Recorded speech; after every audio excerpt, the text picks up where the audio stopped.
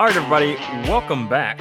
This is a very special, brief update episode of the Troy Boys Pod. Let me begin very quickly by introducing the chairman of the board, Seabass. Welcome aboard, Seabass. Yeah, it's great to be back as always, Joe. You know, you step away from the Troy Boys podcast for 2 days and things start happening again. And, you know, it's really exciting to see the changes that we're currently experiencing. And it really does give me hope for the offensive side of the ball this year.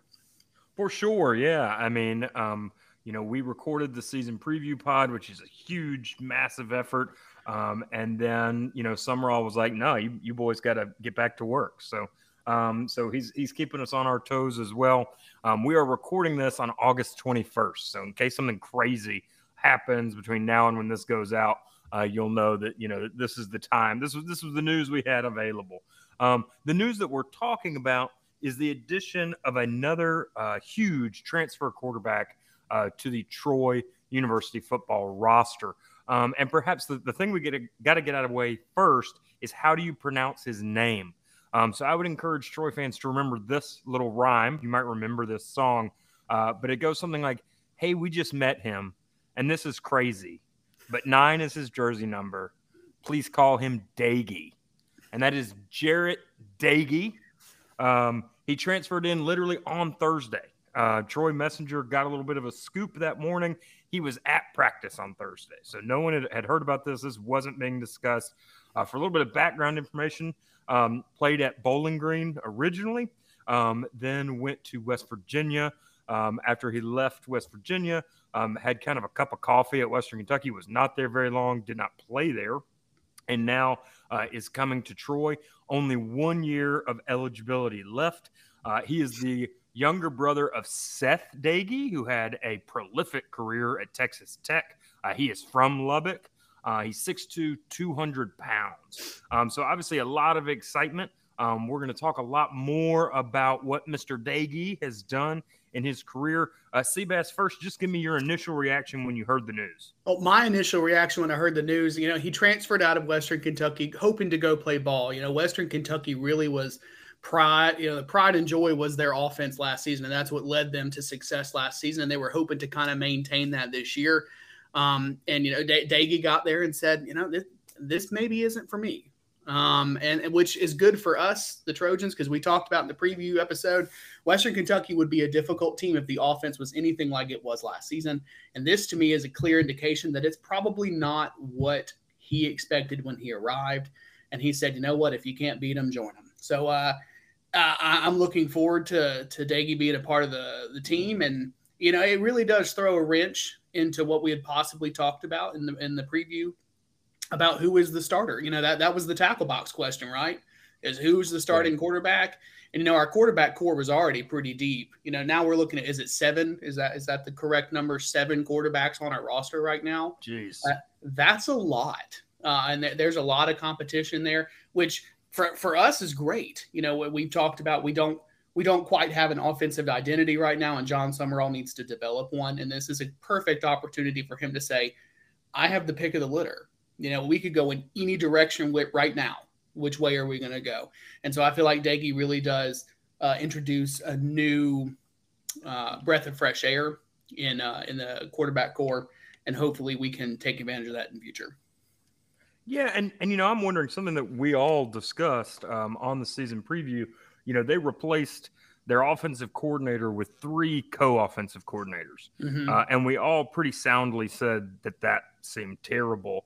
And you wonder if, as a guy who's staring down the barrel of his last year playing competitive college football, if he thought, man, I do not want to waste this opportunity in a system that's dysfunctional. Let me get somewhere that seems a little more stable, and certainly couldn't blame him for that. You brought up the tackle box question, and I want to kind of finish off this special episode update by revisiting it.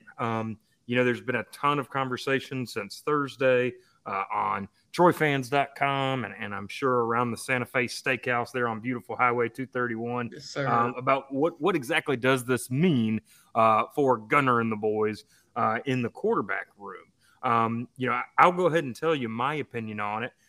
If you look at who's going to really be the starting quarterback, so who, let's say Appalachian State or Marshall, by those two games, who is going in leading the team, I think it ends up being Doege.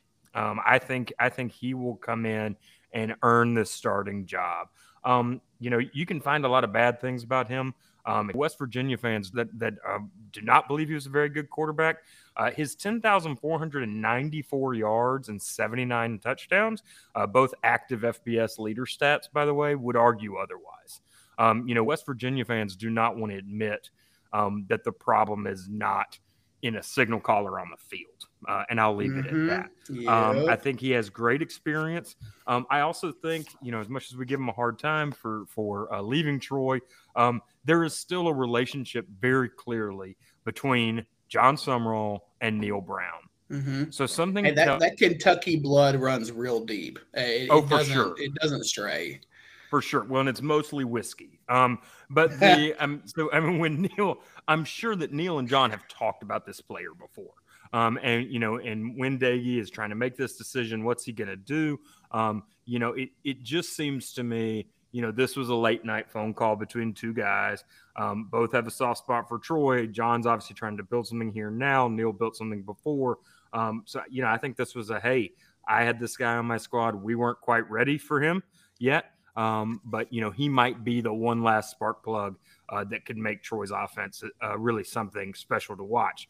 So given that, Seabass, everybody turns their eyes to you as we reopen this tackle box. Usually, once we throw some bait out there, it's gone.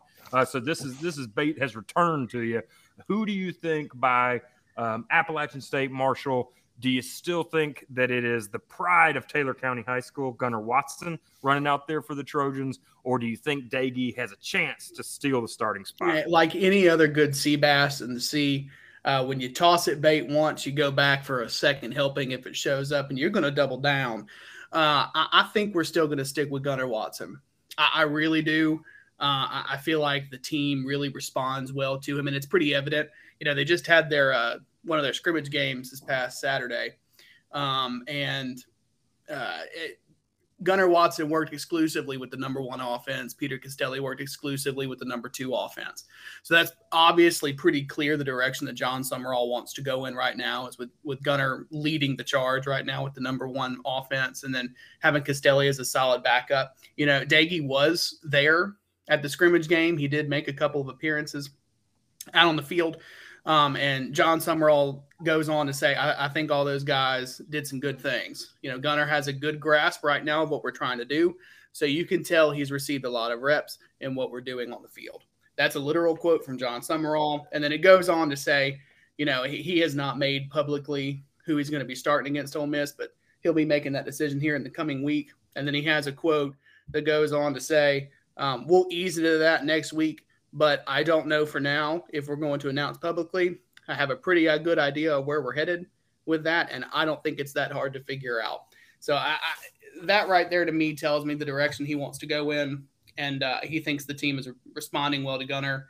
So I think that's the way we're going to go. And again, if you go back to any little soundbite from last season of me just straight bashing Gunnar Watson, I really feel like if that's the way that the team is responding, I think that's the way we need to go, and I think that that's what's currently happening. Yep. So you and I disagree on this. I think one place where we will agree, Troy is better off having Doege in that room. He is I am not against quarterback. Yeah, I am not against having an experienced quarterback. I'm not. If this is something we have in our back pocket and, we're down at App State, we need just something fresh to keep them on their toes, this is when we throw it out there. Right.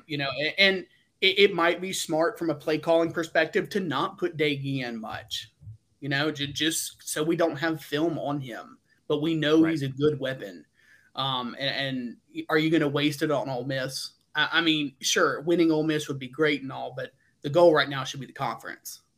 So I feel like I don't think he's really going to get any reps at Ole Miss, honestly. He probably won't get any reps at Alabama A&M. His first showing in play might be at App State. But when he just got there, I'll be impressed if he finds where the bus leaves from for Ole Miss. I mean, let alone start. This poor guy is probably still trying to get his stuff into Rushing Hall. into his dorm room. So yeah, I would be shocked if we see him on September 3rd, but wouldn't be shocked if we're seeing him and a heavy dose of him by the 24th. So Seabass, as always, great talking to you, and another great day for Troy University football as we add a quality player. Any final message you want to send out on this special update edition? If you haven't, go like and subscribe. Leave a review for the Troy boys. You know, our reviews are kind of skewed right now. There's a couple of South fans that got upset listening to us and have kind of dogged us on some reviews. So if you could go over there and give us a 5-star review, we'd totally appreciate it. And go Trojans. Yeah, thank you, man. And, you know, big shout out to those fans down in Mobile who figured out how to use a phone to do that. You know, I'm very impressed. Well, they went to the library. Thank you, everybody. I mean, I just assumed they had a library, but, you know, they went to the Foosackleys and asked the drive-thru lady to do it for them. I believe it's pronounced library. Hey, but I really do appreciate everybody stopping in to join us for this update. You know, as always, go Trojans, and God bless you, Blake.